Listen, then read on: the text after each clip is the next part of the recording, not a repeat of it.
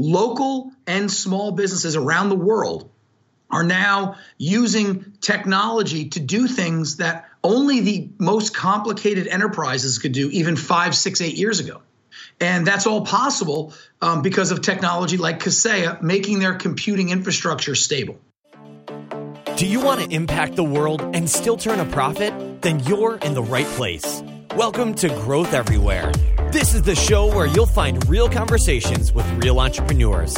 They'll share everything from their biggest struggle to the exact strategies they use on a daily basis. So if you're ready for a value-packed interview, listen on. Here's your host, Eric Siu. Before we jump into today's interview, if you guys could leave a review and a rating and also subscribe as well, that would be a huge help to the podcast. So if you actually enjoy the content and you'd like to hear more of it, please support us by leaving us a review and subscribe to the podcast as well. Thanks so much. Okay, everyone. Today we have Fred Vacola, who's the CEO of Kaseya, which is an IT infrastructure management company. Fred, how's it going? That's going great. Thanks, Eric. Appreciate it. Yeah, thanks for being here. So why don't you give us a little kind of background on who you are and what your story is? Yeah, sure. So, I'm very proud to say I grew up in New Jersey. And, I got into the technology business or the software business when I was in college. I started a company in college and, sold it. And I've just always been interested in technology that disrupts industries and makes people's lives a lot easier. Over the past, 20 years or so, hate to say that because it makes me date myself, but over the past 20 years or so, I started a couple of companies and, was lucky enough to be associated with some really smart people. And, we sold a couple of them. One, Identify Software, we sold to BMC. Another software company was called Trust Technologies, and we sold that to FGI Global. And then after that, I started working with entrepreneurs who, got their companies to a certain point, but needed help scaling and really growing them. And I got involved with a couple of companies there, one called Nolio, which we ended up selling to Computer Associates, one called Yodel, which we sold to .com. And most recently, I took over about 2.5 years ago, Kaseya, where I'm at now, and just having a great time. It's a lot of fun. Great. And so you mentioned that you come into companies at certain points to help them grow. I mean, what point do you come in at? Yeah, it's a great question. And it depends on a number of factors, but I think the commonality would be someone like myself or with skill sets like that. When the entrepreneurs that founded the business, either they quite frankly want to cash out and get liquidity, but more often than not, it's when the skills that are so critical to get a business, off the ground and get your first, 10, 20, 100, 200 customers, whatever it may be, whenever it gets past that point, and you still need to have that innovative approach and the entrepreneurial approach, but you also, you have to build and scale a repeatable business, balancing the entrepreneurial side with the building and the scaling side. That's a skill set that a lot of what makes people successful as a founder often isn't necessarily the same skill set that makes them successful as a scaler of the business. So I typically come in when the business is into scale mode and, looking to either go public or, potentially recap out, at a very large valuation to like a private equity firm or someone like that. Got it. And so when you say scale mode, I mean, what kind of revenues are you looking at, or does it just depend on the business? It really depends on the business. And I'll give you some specifics so I don't just give you the standard kind of BS politically correct answer. But take a company like Kaseya. I came on board here. So I've been here for about 2.5 years. For 2017, we'll be north of 200 million in revenue. So, the company was around like 75, 85 million, in revenue when I got here. And, hopefully by the end of 2018, just next year, we're looking around 275 million or so of revenue. So, I think scalability can be very different. The company Nolio, I got involved and it was doing around 11 or 12 million of revenue. So it really just depends on what the company is, what the skill sets are, and also what the objectives are of the investors and the owners of the business. Got it. Okay, great. So you mentioned, and actually just to back up a second again, I mean, you talked about specific skill sets to scaling, because obviously, a lot of entrepreneurs / founders, and they like growing stuff or getting things going in the very beginning. But, when it comes to growing a business, when it comes to, process and kind of scaling, they don't have that, right? So what kind of skill sets are you kind of alluding to that you kind of built up over the years? Yeah. And I think it's important to recognize that entrepreneurial skill sets are critical to have as you scale a high growth business. Like take Kaseya, where I'm at now. I mean, we're growing, anywhere from, depending on how you want to measure it, 35 to 50% a year, right? Whether it's bookings or revenue or however you want to look at it. That's, when you're doing 200 million a year, if we're going to do, if we'll grow 30, 35% next year, that's, we're not a small company and we have a pretty big growth rate. So, I think when you look at the executives at a company like Kaseya, maintaining the entrepreneurial focus, being able to constantly make pivots, being able to recognize rapid changes in the market and be able to capitalize on them very quickly, move fast, fail fast, measure things, recognize things is important. So I always say there's a difference between being an entrepreneur and being entrepreneurial. An entrepreneur is obviously is the extreme definition of someone that has entrepreneurial skill sets. However, they might not have skill sets in the area of fiscal discipline, of measuring things. Very often entrepreneurs have incredibly good cognitive capability to take a lot of data, a lot of unstructured data, meaning data they get from their own experiences of talking to the market, process that and make decisions about it. It's a very good skill set. It's one of the many skill sets that entrepreneurs have. However, there comes a point where that needs to be balanced with quantified data. You have to have systems that give you that data. So you're making decisions not just based on 25 customer experiences and trusting your gut and your talent, but you're making decisions based on, I'll say, in addition to that, hard data, customer experiences, and you have to build an organization that allows you to do that. You have to hire the right kinds of people. You have to be comfortable giving up some levels of decision-making and autonomy to get really, really capable, smart executives as a part of your team that can help you get the company to the next level. Those aren't skill sets that are very common in entrepreneurs. So those are some of the things that I've seen entrepreneurs kind of, look for other types of folks to help out with when the business gets to a certain level and they want to, quote unquote, scale it. It involves other people, empowering other people, having very disciplined approaches to measuring the business while not becoming robots and while not losing the entrepreneurial elements of the business. And that's why most of the companies that I've gone into, ones that I've taken over, the founders of the business or the entrepreneurs usually have a very important role in the team because you still need that capability that they bring.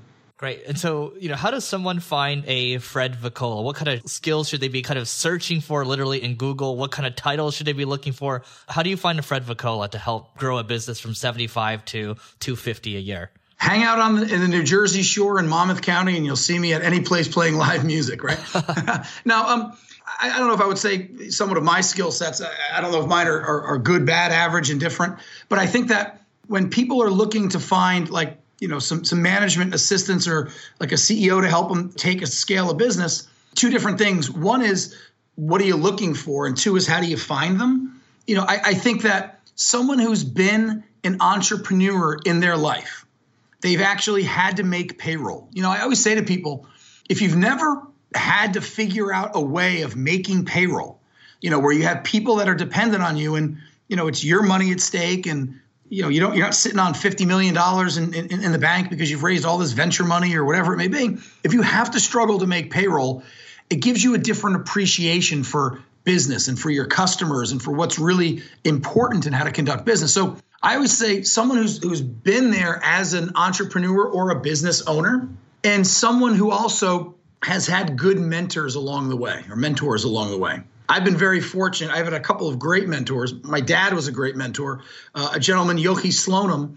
He founded a company called Mercury Interactive. He was my partner and he was actually my boss at Identify Software. Those are the kinds of things that are important because relying on other people and surrounding yourself with the right people are the skills that need to be found. And it's not the most common thing that you find people that have done it.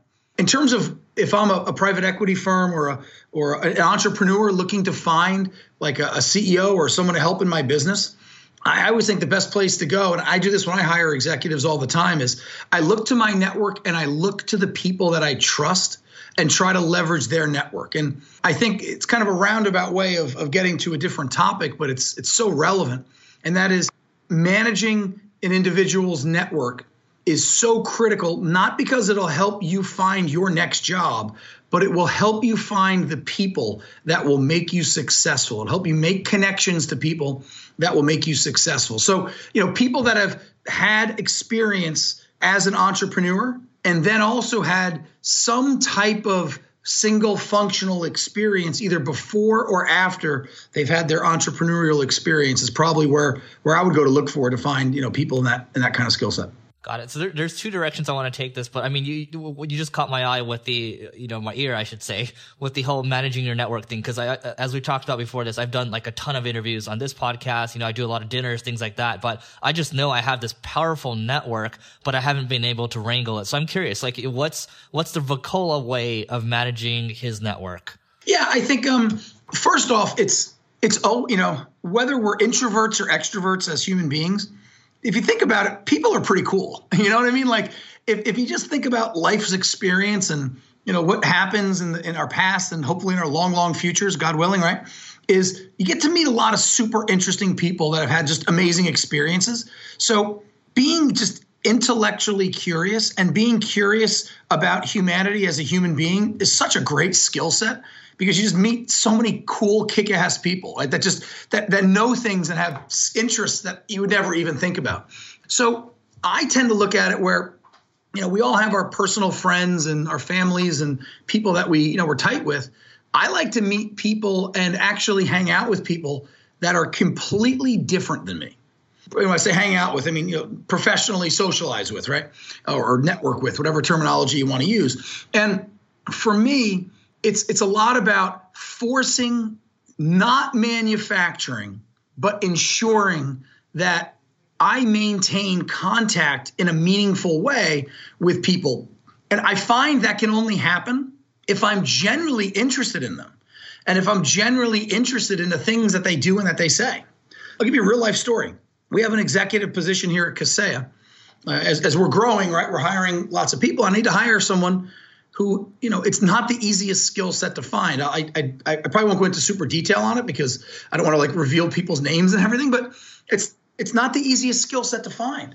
And I have 4 people that came to me from my network, 2 people that I had that are in my direct network, and 2 people that came from, 1 or 2 levels removed inside of a week, and it's saved. I mean, otherwise the route of hiring a headhunter or an executive recruiter and spending 3 to 6 months to find someone, and then that someone, there's a 50% chance that someone probably isn't going to work out if you play the numbers. It's very disappointing. So I find it just finding a way or a process, and I mean a structured process. It's something that requires work and effort, just to make sure that network continues to be curated. So let's go with these 4. Let's go with these 4 people, right? I guess the 4 people that gave you some candidates, right? So how did you go about reaching out to them? Did you just text them? Was it like a LinkedIn post or a Facebook post? What happened there?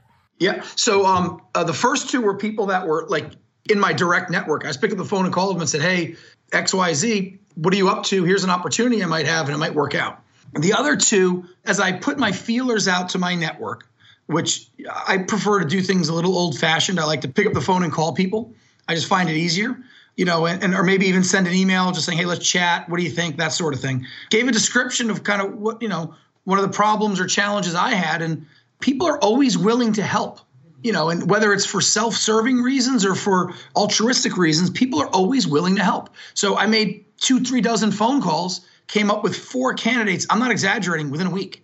And, one of them has accepted the offer to join. And anybody who's run businesses know people are everything, man. Like, it's the most important part. Oh, by far. And it helped out, by far.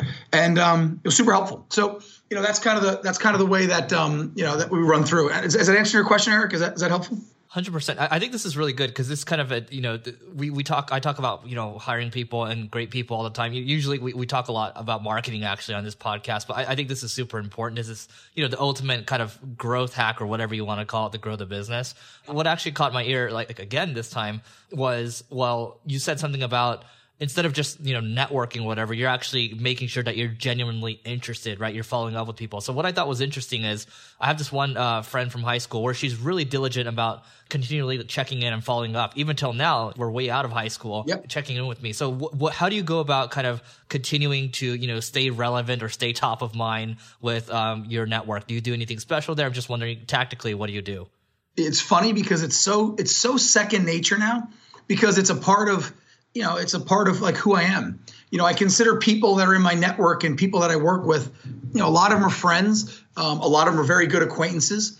So it's, it probably is a selfish thing. I just like to be in contact with them, and just see what's happening. So there's always by the way, very timely, the holidays are a great, I hate to use the word excuse, but a great excuse to reach out to everyone. How was your year? What are you looking at for the next year? How are your holidays? How's your family doing? Is there, how's life? Like that kind of stuff, right? I also put at least 2 hours a week in my calendar, locked away, and it's done to look at my relationship building of my network. And, more often than not, I like to reach out and say, how are things going? And people are pretty forthcoming. And how can I help? Is there anything that you need help with? And man, what I find is, even though we've all been taught professionally by our executive coaches or by mentors or whatever, always ask for help, never be the person who doesn't raise their hand and ask for help. I find that most people are still just a little uncomfortable asking for help. If someone offers it, it's just such a refreshing thing, and it's a gift. Lets people's guard down. So I find that a great way, but I lock 2 hours a week for that. And I wish I could do more. But 2 hours a week, and then any major social event, whether it's the holiday time, whether it's, obviously I have LinkedIn. I shouldn't say obviously. I assume everyone has LinkedIn. It's kind of a given, right? Uh-huh. Anytime somebody has they post something on LinkedIn, a career move, whatever, just a simple congratulations. That's great. Can I help you? It makes that ice-breaking part of those conversations just so damn easy. And I appreciate it. It's fun. I love that. Yeah. So a lot of people look for tactics, right? I think that's gold right there. If people want to hone in on something and kind of adjust from it, like every week, I should say, set aside 2 hours and then look at your network, or even, if you don't like the word network, look at your relationships and think about how you can help these people. I think that's gold right there. But I want to talk about the business a little bit too. Yeah. So let's talk about Kaseya. I mean, how do you guys make money? Like, how does the business model work? Yeah, and this is super cool. I love this company. This is awesome. And it's cool because everyone can relate to it. So I'll give the high level. So we provide IT infrastructure management solutions to small to mid-sized businesses. What does that mean? Yeah, exactly. So that doesn't sound too sexy, right? So if you think about a small to mid-sized business, we're talking about companies that have one employee up to, maybe 4,000 or 5,000 or 7,000 employees, like some number like that. So the cool part that I think everyone can relate to is we break the market into two. We have small businesses and we have mid-sized businesses. And we define a small business as a business that doesn't have any IT people. Right. Like a doctor's office or a law firm. And our mid-sized business customers are companies that have IT groups of, 5, 10, 15, 20, 30 people or so. Not huge, but that's where we focus on. So the cool part is the companies that don't have IT departments, they receive their IT support from what are called managed service providers or IT providers that support local businesses. And those are our customers. So they're called managed service providers or MSPs. And typically the typical Kaseya customer is a 15-person organization. They're a provider of IT services to small businesses. And typically we deal with the business owner or the CEO of the company, and they use our products to generate 100% of their revenue. So here's a simple example. A restaurant that you like to go to, XYZ restaurant down the street, they probably have, 7 point of sale computers, maybe a Wi-Fi network, maybe a couple of like tablets and mobile devices. Well, when the phone system, which is all VoIP now, when something breaks, they pick up the phone and they call their managed service provider.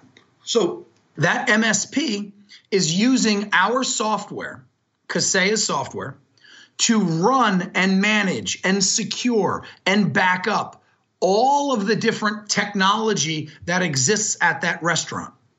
So because that managed service provider is using our technology, that restaurant pays them several $1,000s a month to manage their IT.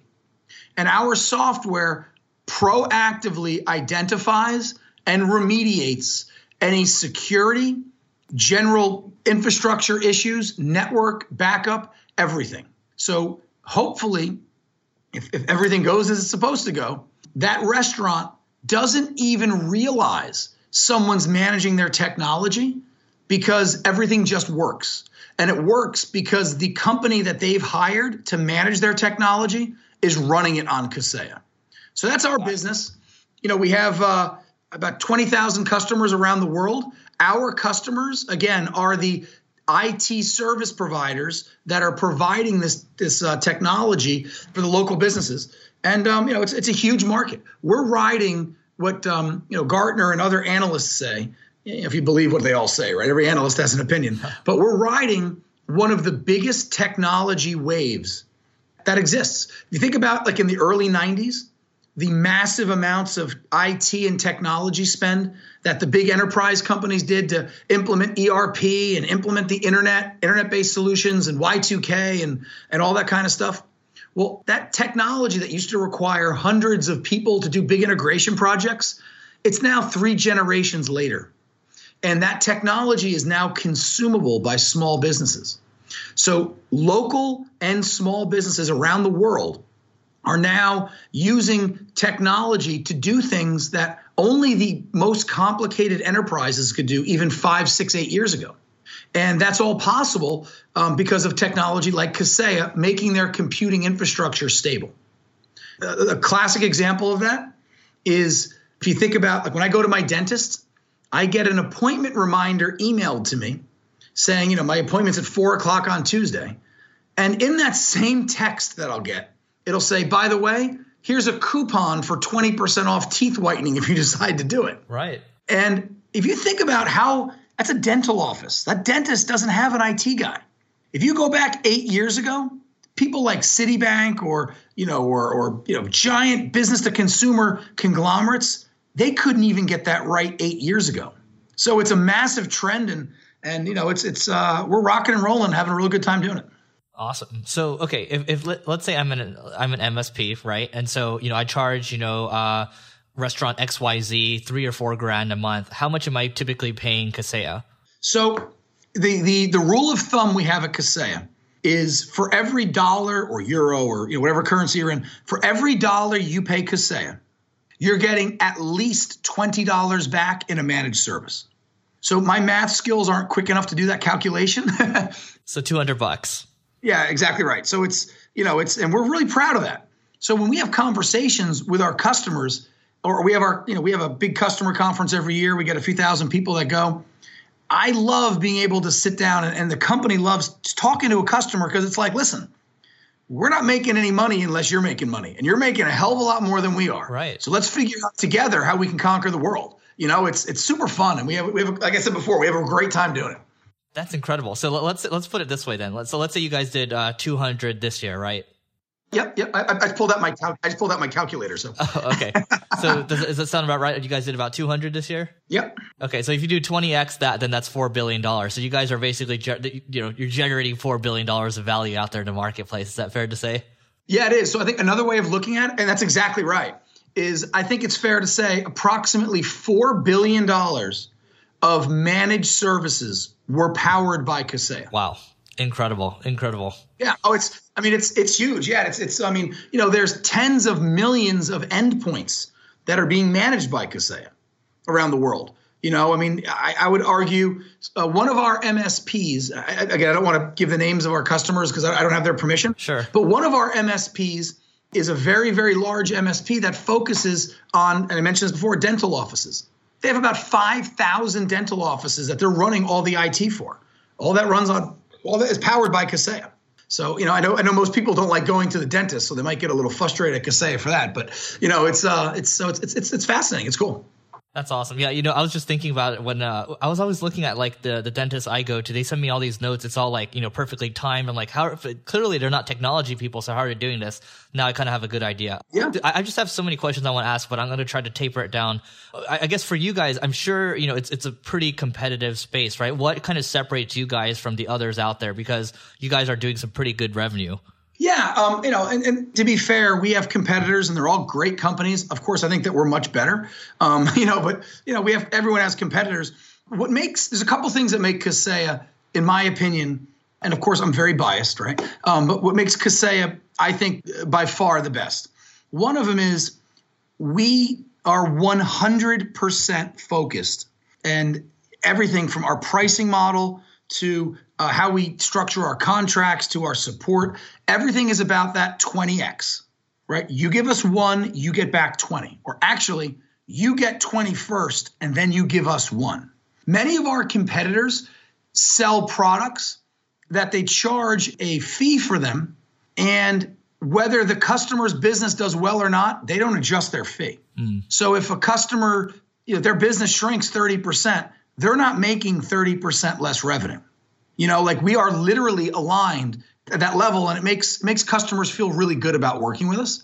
The second piece, and this is from I don't want to get too gearheady, but when you think about the technology that managed service providers, actually, I'll say it a little differently. The technology that small to mid-sized businesses, they want to consume, and they want to consume it from their managed service provider. There's a lot of things in the area now of compliance, security, backup, and disaster recovery. The technology needs of small to mid-sized business is moving exponentially forward, not just in terms of volume, but in terms of complexity.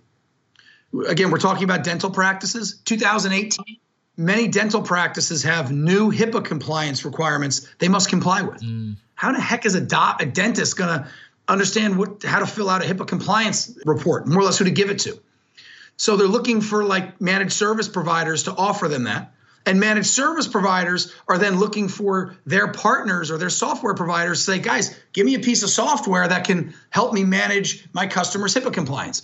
Kaseya has a comprehensive suite of integrated managed service ready products that, is by far the simplest, the least expensive, but most importantly, the most comprehensive, that represents literally all of the needs that managed service providers are being asked from their customers. So we tell an MSP, you're getting the best tech from one place at a lower price in an integrated stack than you are getting if you have to buy 3 or 4 other providers. And that message is resonating really, really well.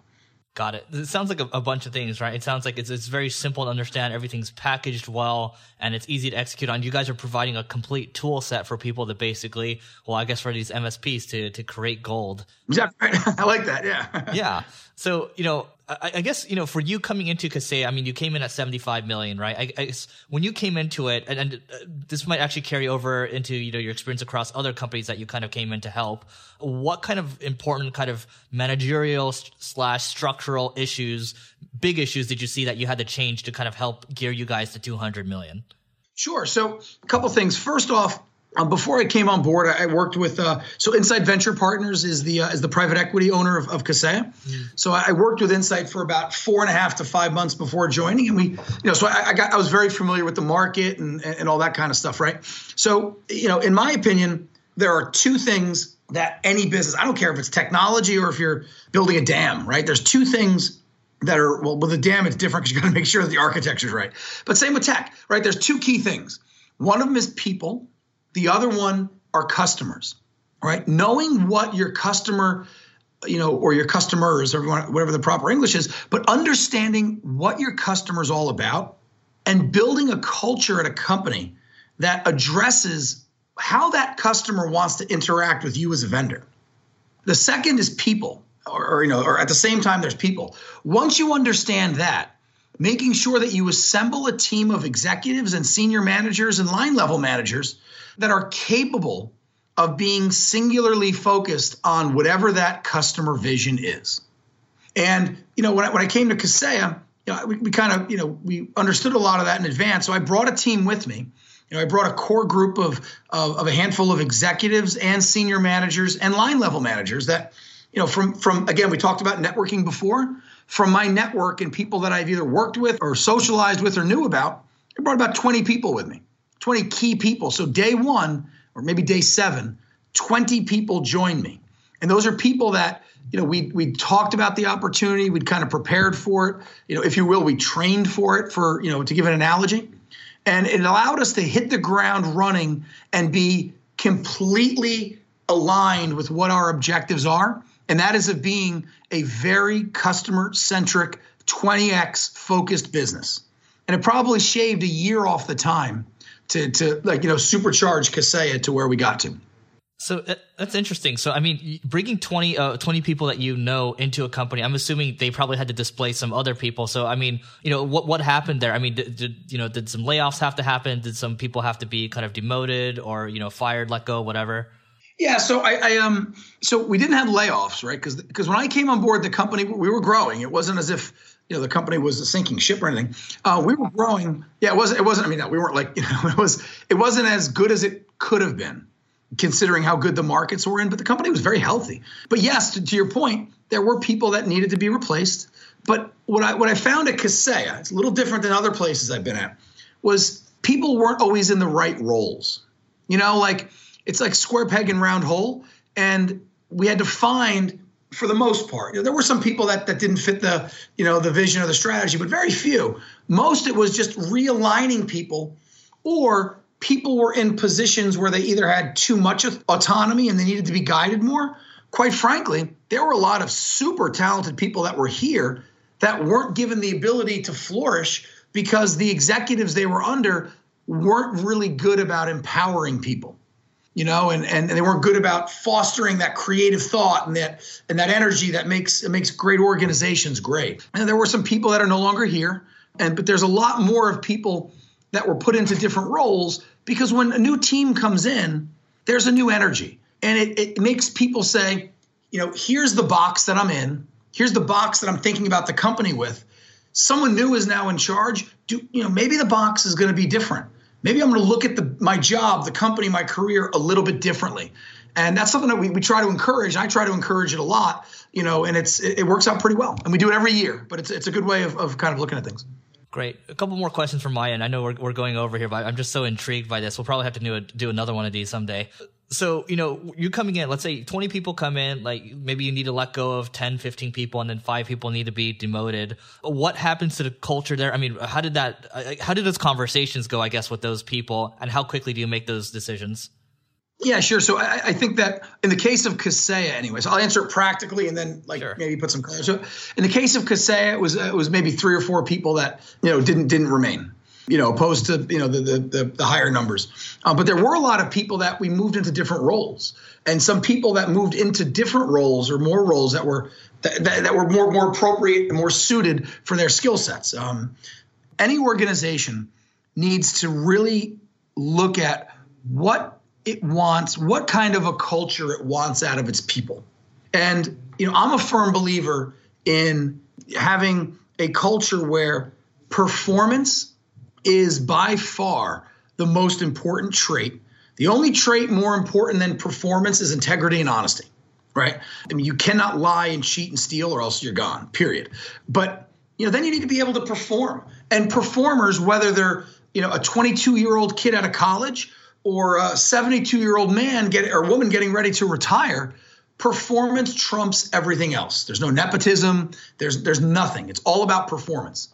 And I think that when I came on board to Kaseya, I made that super clear because, we're all in this together and we're going to win as a group. Now, that's such a cheesy and overused term. Everyone says it. Oh, we're all in this together. We're going to, one for all for one. But it's true. And people have to recognize that. And I think that when we came on board, when people saw that we weren't just saying this. This is what we were trying to do. We're trying to change a culture, to create a culture of empowerment. And with empowerment comes accountability. And, with accountability comes measurable, tangible results that if they're good, that's great. If they're bad, that's not great. And, let's all be honest with each other and have honest conversations about it. It wasn't as disruptive as you would think because the people who chose not to be here self-selected. If you go into a place and if you recognize that this is not going to be the pace that I want to be in, some people look at their job and their career and they say, I just want to have a comfortable job. And that's great.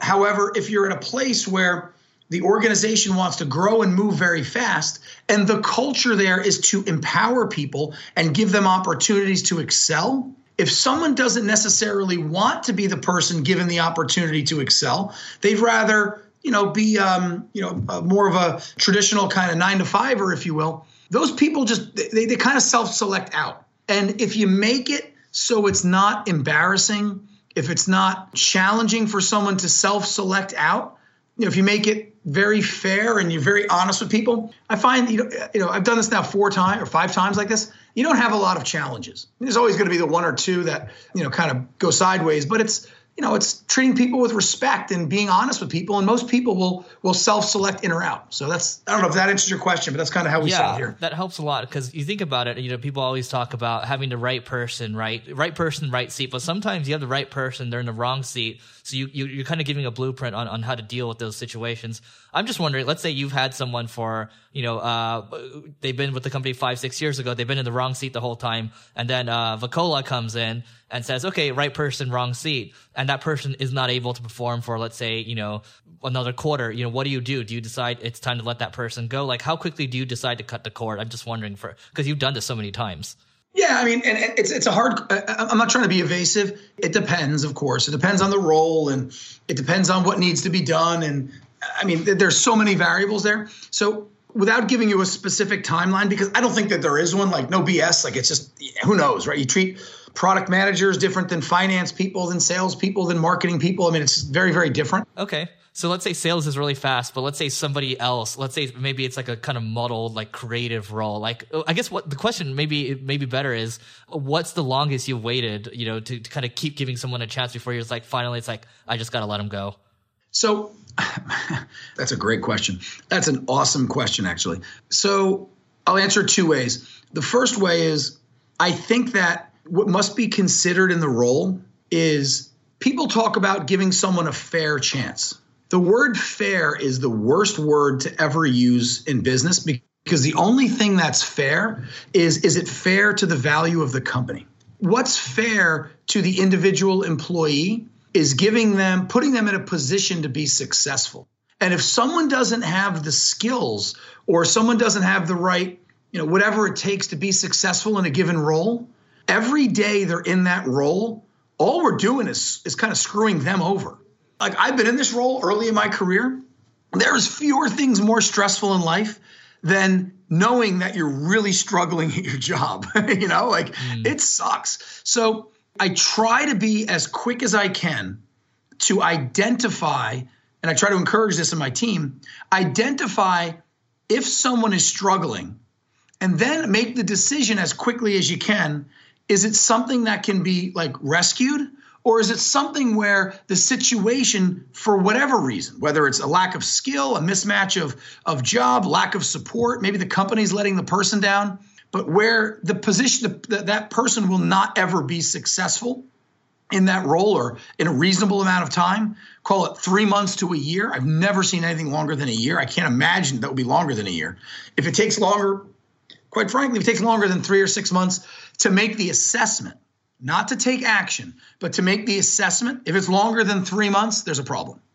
Now, the way you remediate it might be much longer than 3 months. The remediation might be we have to find this person a different role in the company within the next year. But if you can't make that decision within 3 months, there's something wrong. I love it. Great. Perfect. So final question for you. We're definitely going to have to do a part 2 one of these days because this is really great. So Fred, what's one must-read book you'd recommend to everyone? One must-read book. Can I give a couple? Because there's a couple of books I love. Do it. So I'll give a personal book first. I'm a huge fantasy science fiction fan. And there's an author, Robert Jordan. He has a series called The Wheel of Time. I highly recommend everyone reads it. It's like 16 books. The characterization's phenomenal. You can see over the 15 years the series went on, the different political landscape that's happening in the United States reflected in this fantasy world. It's like a Lord of the Rings kind of thing. Super neat. From a business perspective, there's 3 books that I just really enjoy. One of them was given to me from my mentor, Yoki Slonim, 5 Temptations of a CEO. Awesome book. Oh, that's so good. I have that sitting in one of, I see it. It's sitting on my bookshelf right there. Dude, totally rocks, right? Another one, same author. I think it's Linconi, right? Same author, 5 Dysfunctions of a Team. And Court Cunningham from Yodel recommended that book to me. Phenomenal book. 5 Dysfunctions of a Team. And then one that a number of people have recommended to me early in my career and even later on. And it's a book that I think it helps me anyway. Just really try to be as honest as I can with myself, which is a hard thing to do as human beings. Like, because sometimes we don't always want to admit our faults to ourselves. It's called Leadership and Self-Deception. And then it's, underneath it's Getting Out of the Box. That's a great read, not just professionally, but personally. For like relationships with your parents, your significant others, your kids. Phenomenal book. But it's a business book. Those are 3 books that I would recommend anyone who really enjoys thinking about business, especially in fast-moving and fast-changing businesses. These are phenomenal and they're awesome. And I strongly recommend them. And I'm not getting paid for making the recommendation either. Yeah, what's interesting? I think maybe this is a good point to make to the audience. It's I have all 3 of those books. I actually haven't read them yet, but I think when you listen to podcasts like this, whenever this is what I do. Is if I hear a book that I haven't heard of and, I hear it recommended twice, I just go to Amazon and I one-click order it. Because the thing is, like, I'll spend all this money on books, but even if I could get one good idea and I spend like $2,000, $3,000, $4,000, even if I don't read like 99% of them, it's still a big win if I get that one idea, right? So that's how I think of it. I think that, those 3 books I've heard so many times, they're just kind of sitting there right now because I'm on other books. But I highly recommend, go to the show notes, add those books to your Amazon, make your life easy. So, Fred, what's the best way for people to find you online? The best way is, send me an email. It's Fred, F-R-E-D, .Vaccola, V as in Victor, O-C-C-O-L-A, at Kaseya.com. And that's spelled K-A-S-E-Y-A.com.